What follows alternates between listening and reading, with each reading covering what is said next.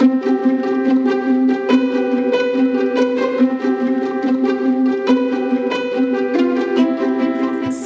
is about intention. Intention can turn a simple activity like going for a walk or even stopping to smell the lavender in your front garden into an act of self-care. Welcome to Free Your Inner Guru. I'm your host, Laura Tucker. We're about to kick off the second installment of the Summer of Self-Care series here on the podcast. If this is your first time listening, you might want to go back to last week's episode and after this one, but it's not necessary. I'm designing this series as things that people can take in chunks or as a whole. So it's entirely up to you. Whatever is best for you is what's right for you, and that's completely in alignment with the idea of self-care. So I'll just dive in and let's talk about intentional self-care. One of the best things that you can do is ask yourself a question that I've been asking myself for the last couple of years, and it's, what is the kindest thing I can do for myself right now? Sometimes you're not going to like the answer, though. I can guarantee you that. Sometimes the kindest thing, the thing that will bring the most energy into your life or business, might be an onerous task like getting caught up on your bookkeeping, which was the answer I got when I asked myself that in early May.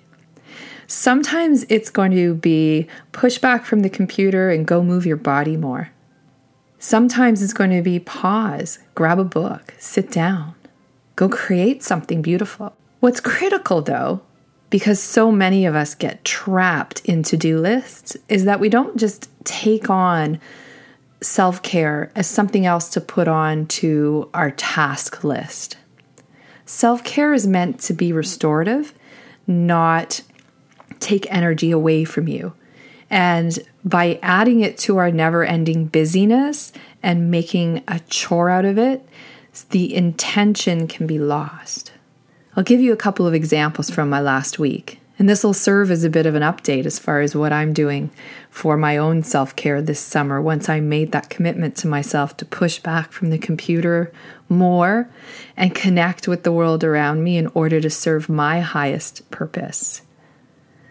Well, first of all, after just over a year of not running, I started running this week. Now, for anyone who's listening who has ever started running before, something that I have done many, many times, you'll know it's never a ball of laughs, especially right off the beginning.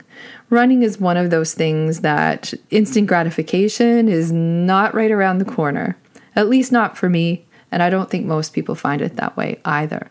Maybe you, like me, feel great afterwards, but during the act of running, it's potentially awkward, maybe a little bit painful, maybe feels draining, or it feels like a lot of work. But the reward, as far as I see it, is not so much about how I feel today, even if I get that post-workout glow, if I expend that much energy. It's about how it's going to feel in September and October when it's not as hot out, when I'm in better condition, and I can envision what that could be like.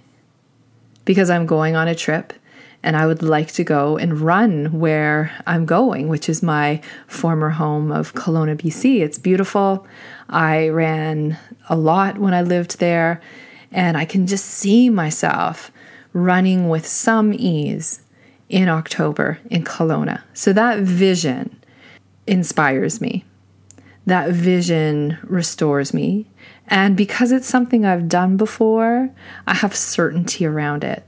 So my intention is to treat myself and my body well between now and then, to not overdo it, and to pay attention to all of the other little niggly things that come along with running, like stretching and hydrating, and stretching and hydrating, and foam rolling. You see, a commitment to something like self-care can mean that we're taking on a lot of additional activities. The intent behind it is important. And then it's important that we don't turn it into a stressor, in which case it will have the opposite of the intended effect. All of this that I'm talking about is the internal game of self-care.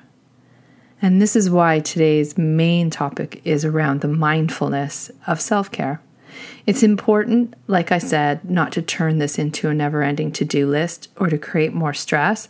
It's also important to hold your highest intention in your mind as you're doing it. Let me give you an example from yesterday morning. I decided, in the spirit of moving my body more and doing things that drain me less, I rode my bicycle to a weekly business meeting. The ride there is predominantly downhill, which was awesome. I was able to wear a summer dress and ride my bike. It made me feel very European there for a couple of minutes. I don't know why I associate riding a bicycle in a summer dress with mountains and vineyards in Europe, but I do. So even though my reality was quite different, with my helmet on, my gloves, my running shoes, it was a really pleasant experience.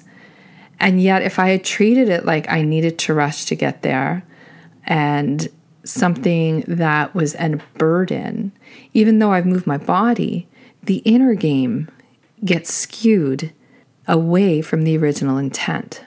So being fully present to the action of self-care is incredibly important. When I walk up my driveway, after I bring the car in, I pass by 2 lavender plants. I love running my hands through the lavender and then holding my hands up to my face afterwards to smell them. If it wasn't for all the bees, I'd probably stick my face right into the lavender bush, to be honest. How many hundreds of times, even in this early summer, have I walked by that lavender without taking a moment to appreciate it and enjoy it and give myself the pleasure of inhaling its scent? It brings the truth of how simple self-care can be into the light. As I started off at the beginning of the episode, any action, any activity done with intention can be turned into an act of self-care.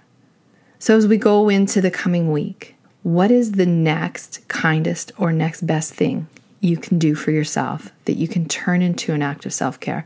And how can you infuse your week with a spirit of renewal, restoration, and connection with your inner truth? Because when you can take care of yourself, not only does it make it easier to tune in to your inner voice, your inner guru, it also makes you more available for other people in a more proactive, non-reactive way.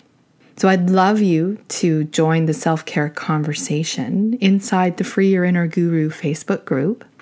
I've put a link in the show notes so you can click on right over from whatever device you're listening from. I'm going to be encouraging people to share fun photos of themselves that represent their self-care activity. We'll see if we can make some art and some imagery out of it. The other thing that you might be interested in the pursuit of a summer of self-care is that my free download over on my website, the Free Your Inner Guru Guidebook, has a very strong self-care component. In fact, everything I do does, from workshops to coaching. But the Free Your Inner Guru Guidebook is a wonderful place to start. And you can get there by going directly to lauratucker.com/guidebook or by following the link that I'll put in the show notes, and I'll drop it into the Facebook group as well. One more item to share is that this past week, if you've been listening for a time, you know that I use a meditation app called Headspace. I haven't tried every single one out there on the market, but it is my favorite. I have been using it for a few years, and I passed a milestone the week before last of 180 consecutive days of meditation. And normally they send out vouchers for people to gift a month of free meditation when you reach a milestone like that. And I didn't receive one. So I opened a support ticket with them and just asked if perhaps they had stopped doing that practice of doing it, and which was of gifting meditation to others. which has always been one of the things I've enjoyed about Headspace, is the spirit of giving. And their response was to send me 3 vouchers or coupon codes for a month of free Headspace. So I would like to invite you. I'll be giving them away inside the Facebook group over the course of the next week or so. So come on in to the Free Your Inner Guru Facebook group, and I will share some kind of a Headspace graphic there, and you can either come on in and say, I'm interested, and I'd really like it to go to people who will use it, they've been earned 180 days. And in fact, there were a few times where I almost went to bed after I'd forgotten or hadn't meditated in the morning. I was like, no, I want that coupon. So they tripled down, and now I have 3 to share. So thank you once again for listening to Free Your Inner Guru. I know you have a ton of choice what podcasts you listen to and what content you allow into your mind as a part of your journey. I'm grateful. If you're a new listener, welcome. If you've been listening for a while and receive value, I would love it if you would leave a review on iTunes or Apple Podcasts or Stitcher. Those are some of the places that a 5-star review and a nice comment go a long way to helping to grow the podcast and gaining support with it. So you have yourself a great week. I'll be back with our next installment of the Summer of Self-Care with a wonderful interview that's all about taking the next best step for yourself. I'm very excited to release it, and I'll just leave it there for now. I'm Laura Tucker, signing off for Free Your Inner Guru. Have yourself a great week.